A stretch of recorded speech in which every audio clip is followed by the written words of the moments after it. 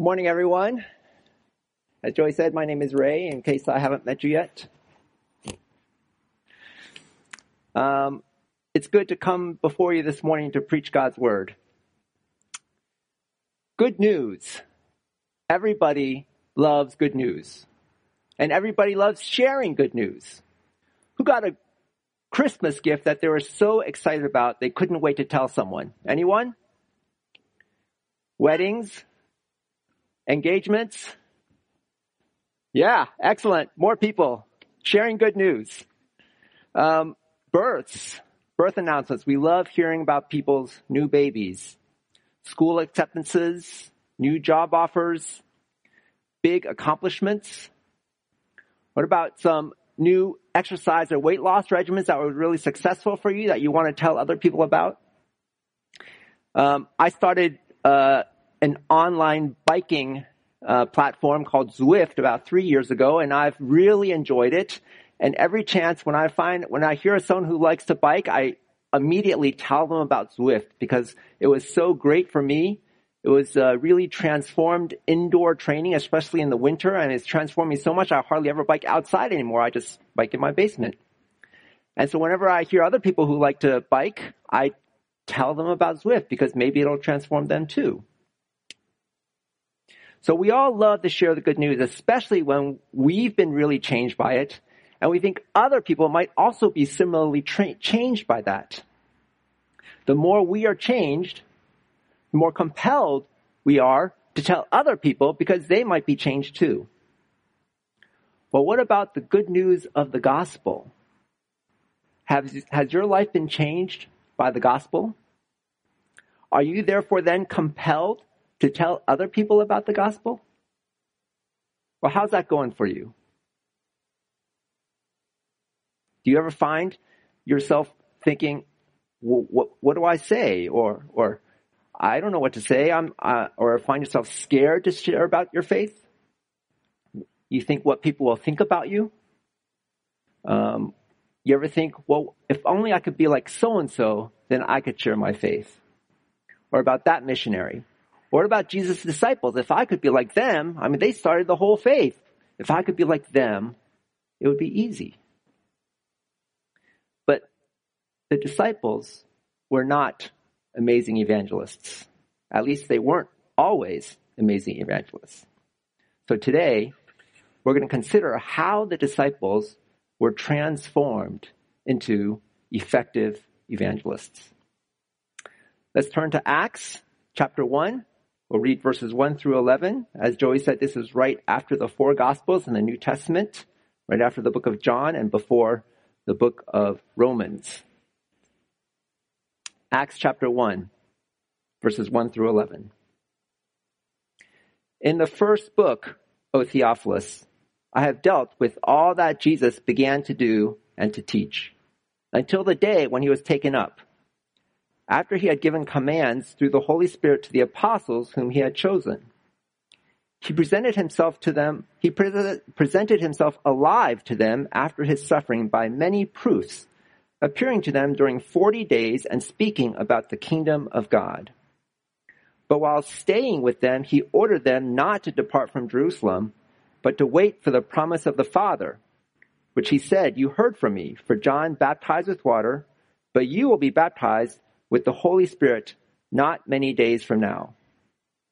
So when they had come together, they asked him, "Lord, will you at this time restore the kingdom to Israel?" He said to them, "It is not for you to know times or seasons that the Father has fixed by his own authority. But you will receive power when the Holy Spirit has come upon you, and you will be my witnesses in Jerusalem and all Judea and Samaria and to the end of the earth." And when he had said these things, as they were looking on, he was lifted up, and a cloud took him out of their sight. And while they were gazing into heaven as he went, behold, 2 men stood by them in white robes and said, "Men of Galilee, why do you stand looking into heaven? This Jesus, who is taken up from you into heaven, will come in the same way as you saw him go into heaven."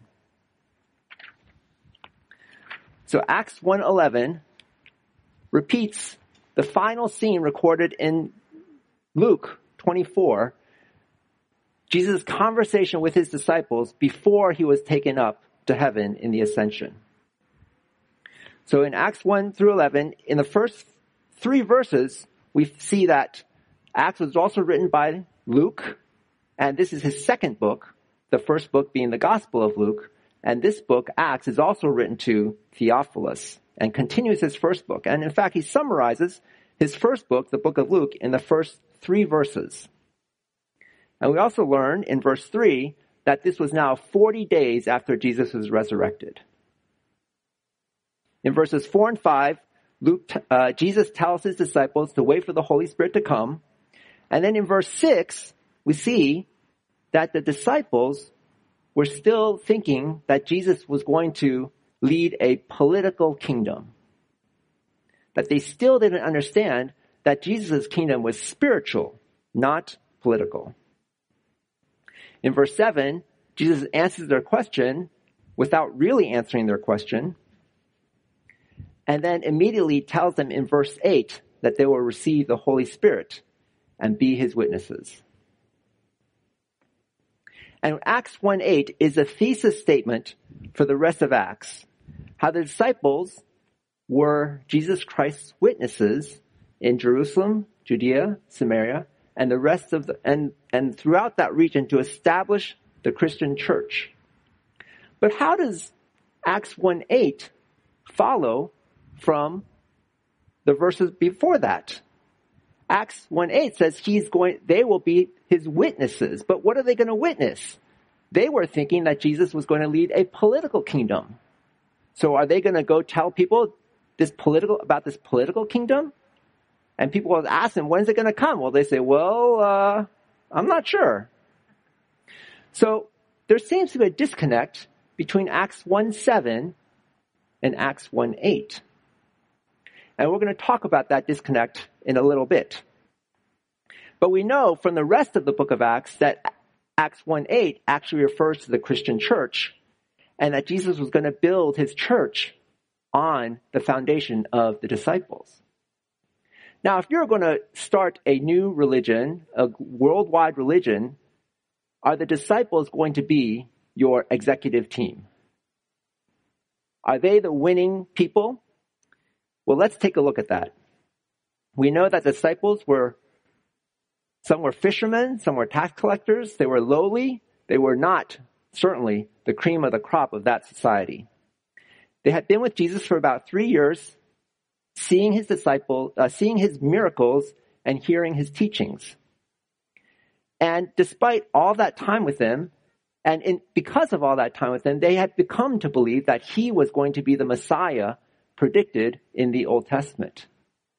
However, they had a fundamental error in that knowledge, in that Savior. They thought that this was going to be a political Savior, Jesus was going to be, not a spiritual Savior.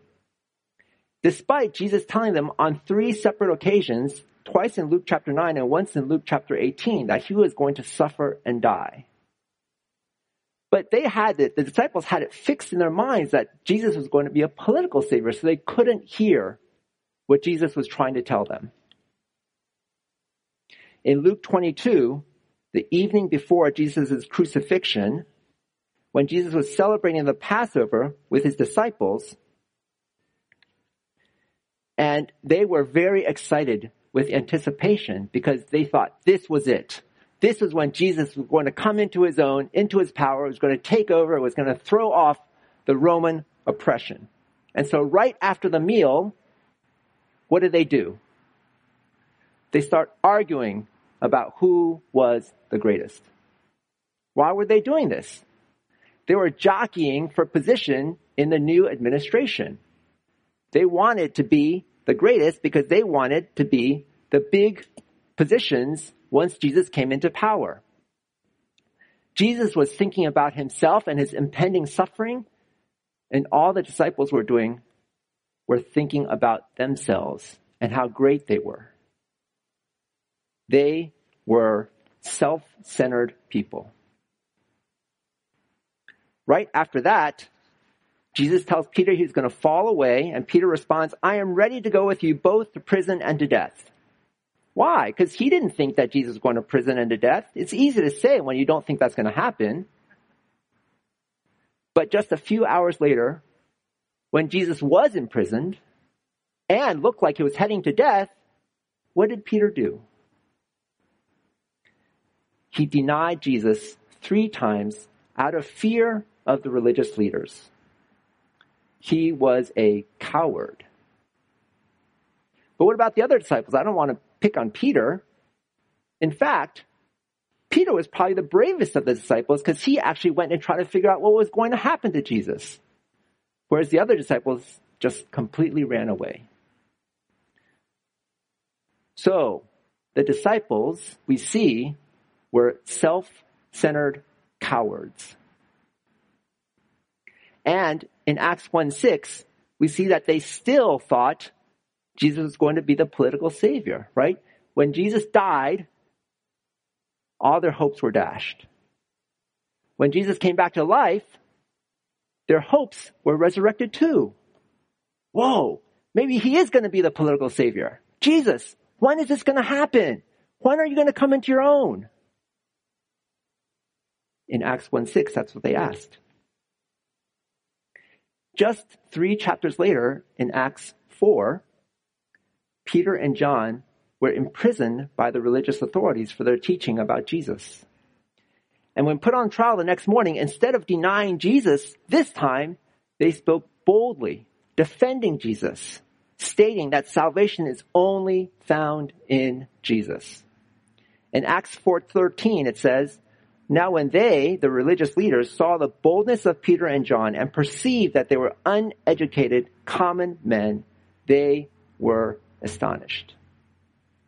And they recognized that they had been with Jesus. In fact, it was not just that they had been with Jesus, but they were changed by Jesus. They were transformed by Jesus. They were no longer cowardly or self-centered. They recognized that Jesus was their spiritual savior, and they stood up to the religious authorities because of this. Now, this event occurred right after Pentecost in Acts chapter 2. Pentecost is Greek for 50th. So this was 50 days after Jesus came back to life. And so, remember, the ascension occurred on day 40, and now this was about 50 days later. And so in 10 days, something happened to change the disciples from being self-centered cowards to these bold evangelists who stood up to the religious leaders and were no longer afraid to stand up and proclaim Jesus. What happened to the disciples in these 10 days? What transformed them from being self-centered cowards to effective evangelists? To understand this, let's look a little more closely at Acts 1, 6 through 8. So we saw that in Acts verse 6, that the disciples still thought Jesus was going to come into his political kingdom. And then in verse 8, I said there was a disconnect because Jesus was not talking about his political kingdom, but about his spiritual kingdom. So what happened between Acts 1:6 and 7 and Acts 1:8? I think we get a glimpse of this and a deeper understanding of what happened there by turning back to Luke chapter 24, which also records Jesus' final conversation with the disciples before he ascended into heaven. And so if we look at Luke 24, verses 44 to 47, I think this gives us deep insight into what happened. So Luke 24, 44 to 47. Then he, Jesus, said to them, "These are my words that I spoke to you while I was with you, that everything written about me in the law of Moses and the prophets and the Psalms must be fulfilled."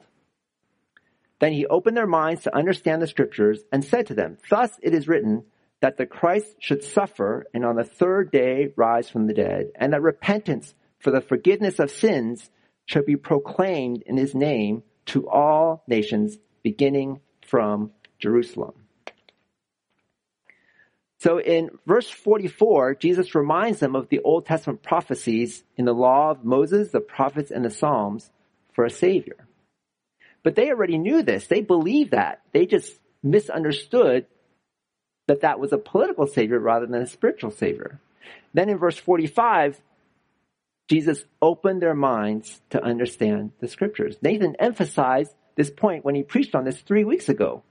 But what did Jesus actually open their minds to understand? And I would suggest 3 things. Number 1, in verse 46, that Christ should suffer and on the 3rd day rise from the dead.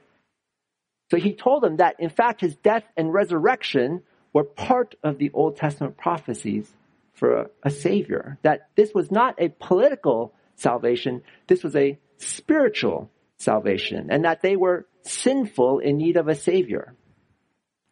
Now, the idea of sin was not new to them. They knew that they were sinful. In fact, Peter, the first day he met Jesus in Luke 5:8, said, "Depart from me, for I am a sinful man, O Lord."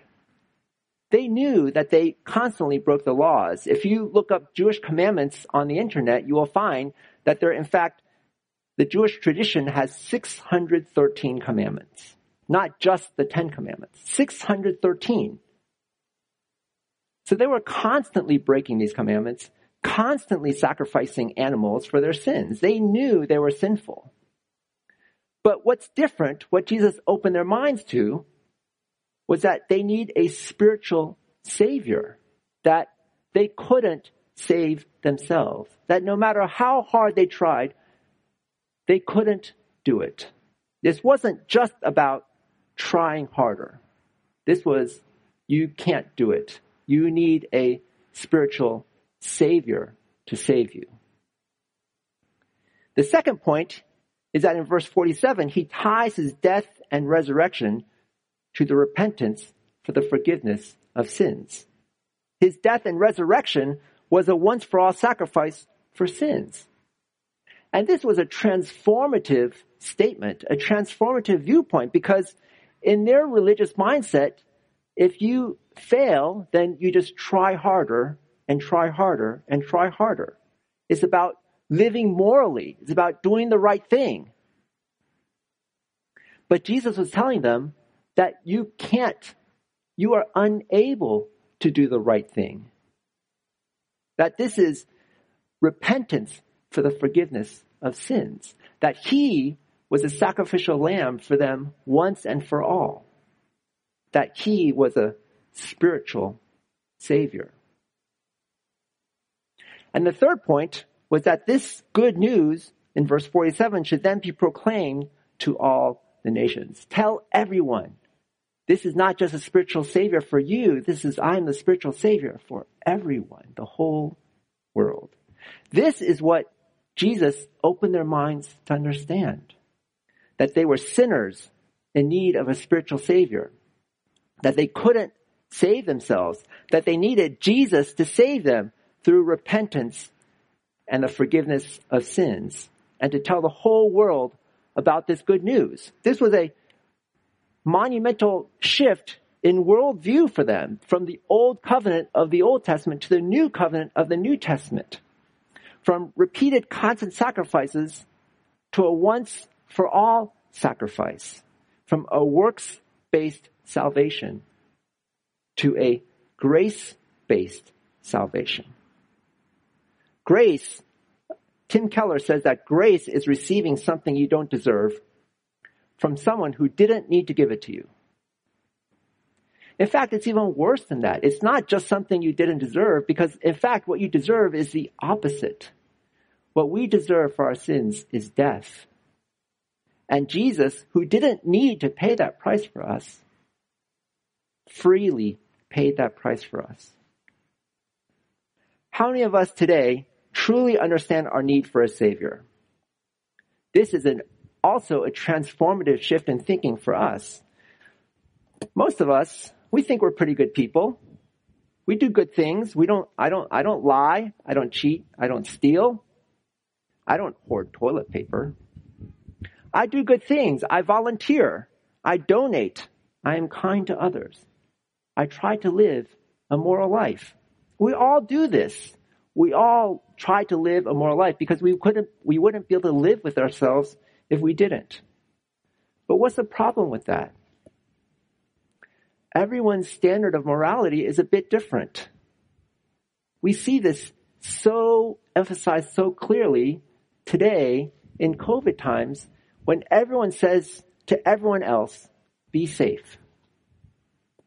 But what is everyone's standard of safety? Everyone thinks that they are being safe. It's everyone else who are the risky ones, the crazy ones who are contributing to the rise in rates of COVID numbers. It's not me. I'm being safe. I'm only doing this and this. And we think that what we are doing is safe enough. But that everyone else is doing the crazy things and being reckless, right? Everyone's morals are slightly different, but that the problem is, at its core, sin is not about our morality. It's not about how good or how bad we are.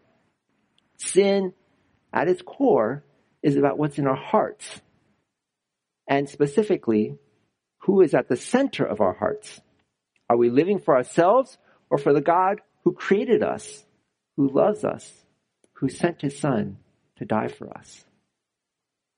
When we live for ourselves, we make ourselves our own gods. If someone else's morals contradict ours, they're the ones who are wrong. We're the ones who are right. And so if we just live by our own moral code, we'll be okay. But if we're truly honest with ourselves, we can't even live by our own moral codes. No matter how many good deeds we do, we are unable to not do bad deeds. Just this week, I find that I live for myself constantly. I'm supposed to live sacrificially for my family, for my wife, for my kids. But I find that, in fact, I live sacrificially for myself. I love my wife if she loves me. If she is kind to me, I am kind to her back. If she is mean to me, I am mean to her back. Is that sacrificial living? My kids, when they start fighting, arguing, I go and yell at them to stop fighting. I don't really care that they're fighting and beating each other up. I just don't want them to bother me. Go fight quietly. Don't bother me. That's not sacrificial living. That's selfish living. That's living for myself. That's what I do constantly.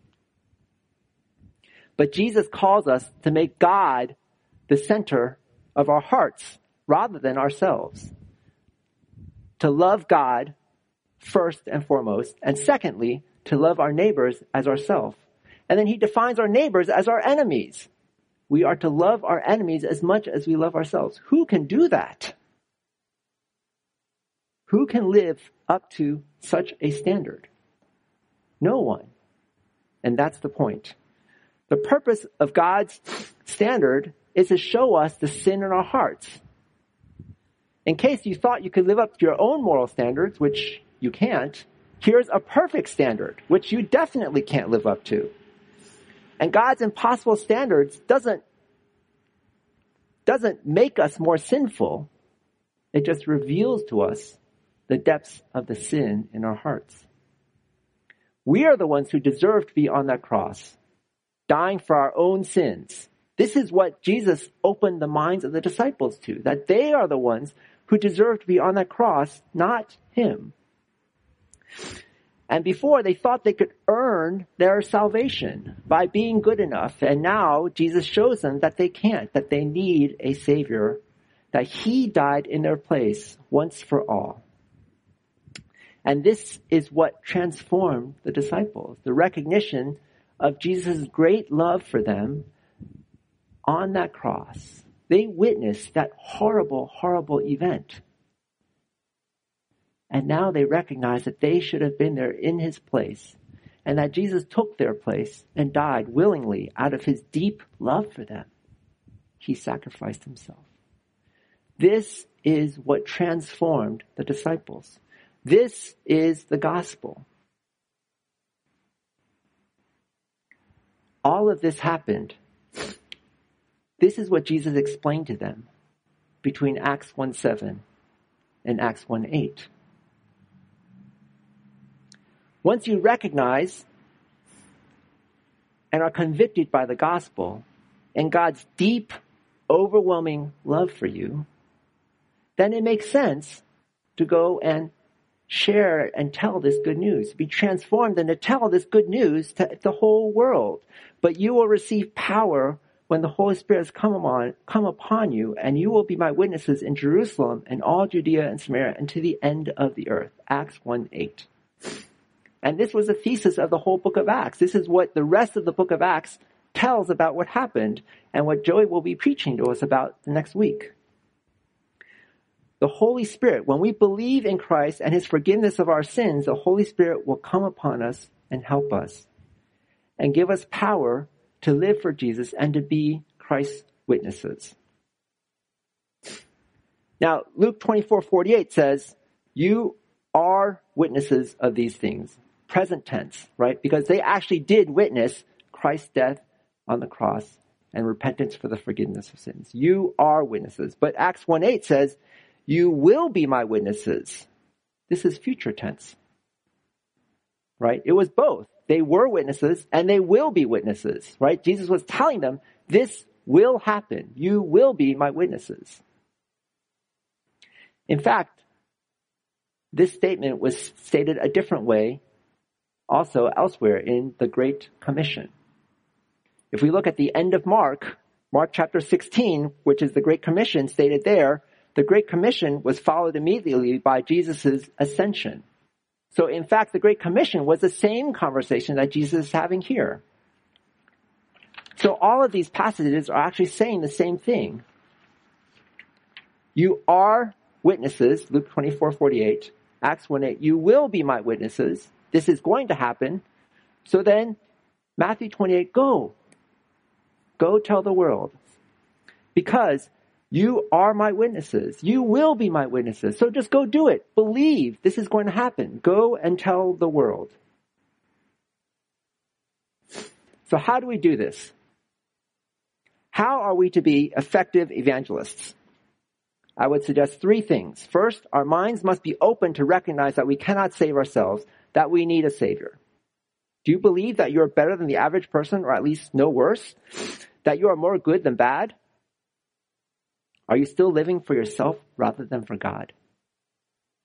God's standard is perfection, for which we fall far short. Our only hope is in Jesus to pay the penalty of death for us to repent and accept his forgiveness for our sins.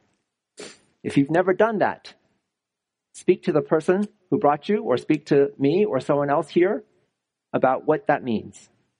Have you already repented and accepted Christ's forgiveness for his death and resurrection?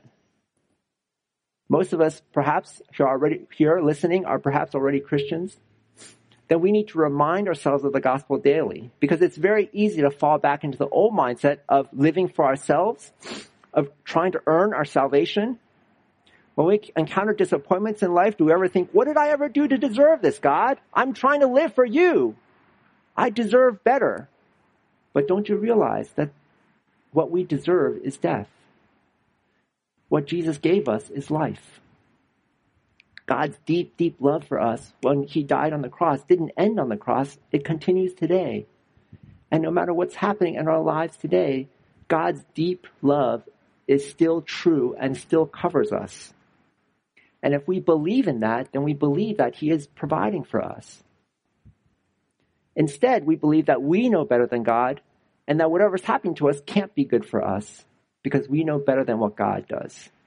Right? Be reminded of the gospel, Christian. Be reminded that God's deep love for us.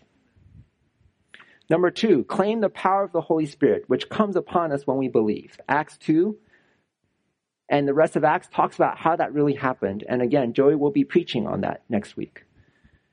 And the Holy Spirit is alive and active today, just as he was 2,000 years ago. So we can call on the Holy Spirit to give us power today, just as the Holy Spirit did 2,000 years ago. And number 3, bear witness to the cross of Christ, how repentance leads to the forgiveness of sins, And remember that Jesus said, you will be my witnesses. Some of you may be thinking, well, this is where I get nervous. This is where I don't know what to do, what to say. What if I say the wrong thing? What if I completely mess it up? What sort of witness would I be then? Well, if you think that, then you've forgotten points 1 and 2. So let's review them quickly. Number 1, Christ is our Savior, that you can't save yourself. Well, if you can't save yourself, how do you expect to save anyone else? You can't, right? We can't save anyone else. We can't even save ourselves. So don't try. Don't think that you can. Number 2, it is the Holy Spirit who works in our hearts to give us strength. So pray for the Holy Spirit to work in the hearts of people you're trying to witness to, and also to work in your own heart to give you strength. And what does it mean to bear witness? Does it mean to convince someone or to convert someone? No, bearing witness is just telling about what you have seen. That's all. We are not responsible to convert. We can't convert. We can just tell what we have seen, bear witness. And in fact, when we witness something and we tell about it, are we saying, me, me, me, me, me? No, we're saying, this is what I saw. The focus is not on ourselves. The focus is on Christ. So we're not worrying about what people think of us. We're worrying about Christ and telling about Christ. If we witness just thinking about ourselves, then we're probably doing it out of obligation or guilt or shame. I know I have to do this. I got to go do it.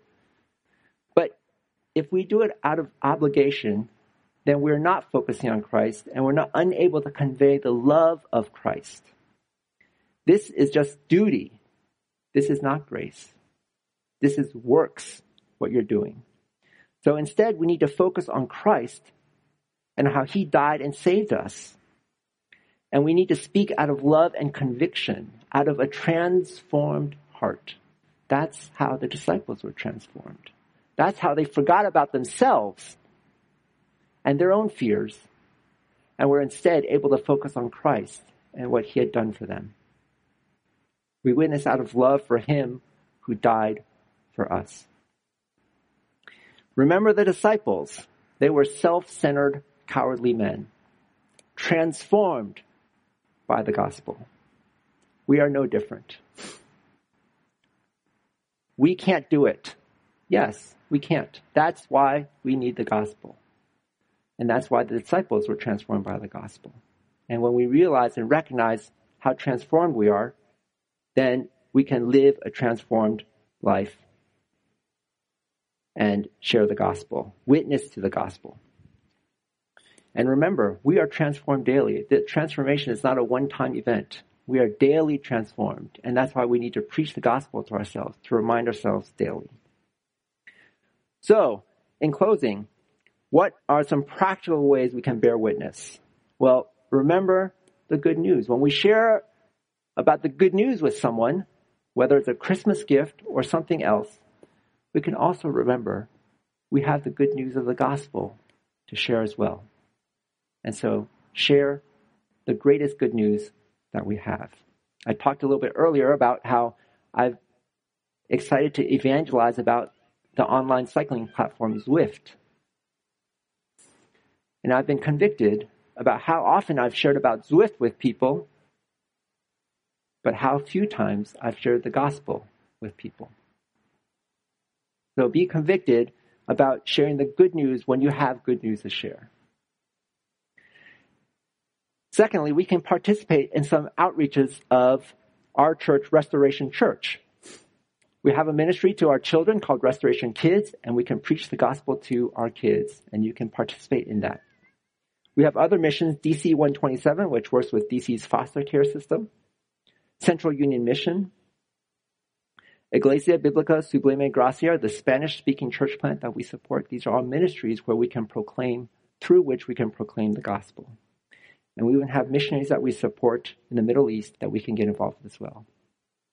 These are all ways that we can go and bear witness for the glory of Christ. Let's pray.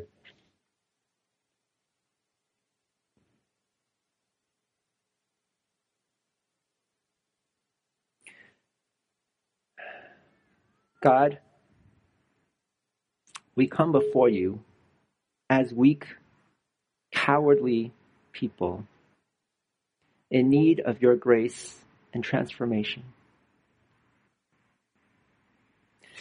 And you have transformed us, and you continue to transform us daily. Remind us of your deep love for us, how you changed us, and how you died for us, and so how we can therefore live for you and be your witnesses to the ends of the world. In Jesus' name we pray. Amen.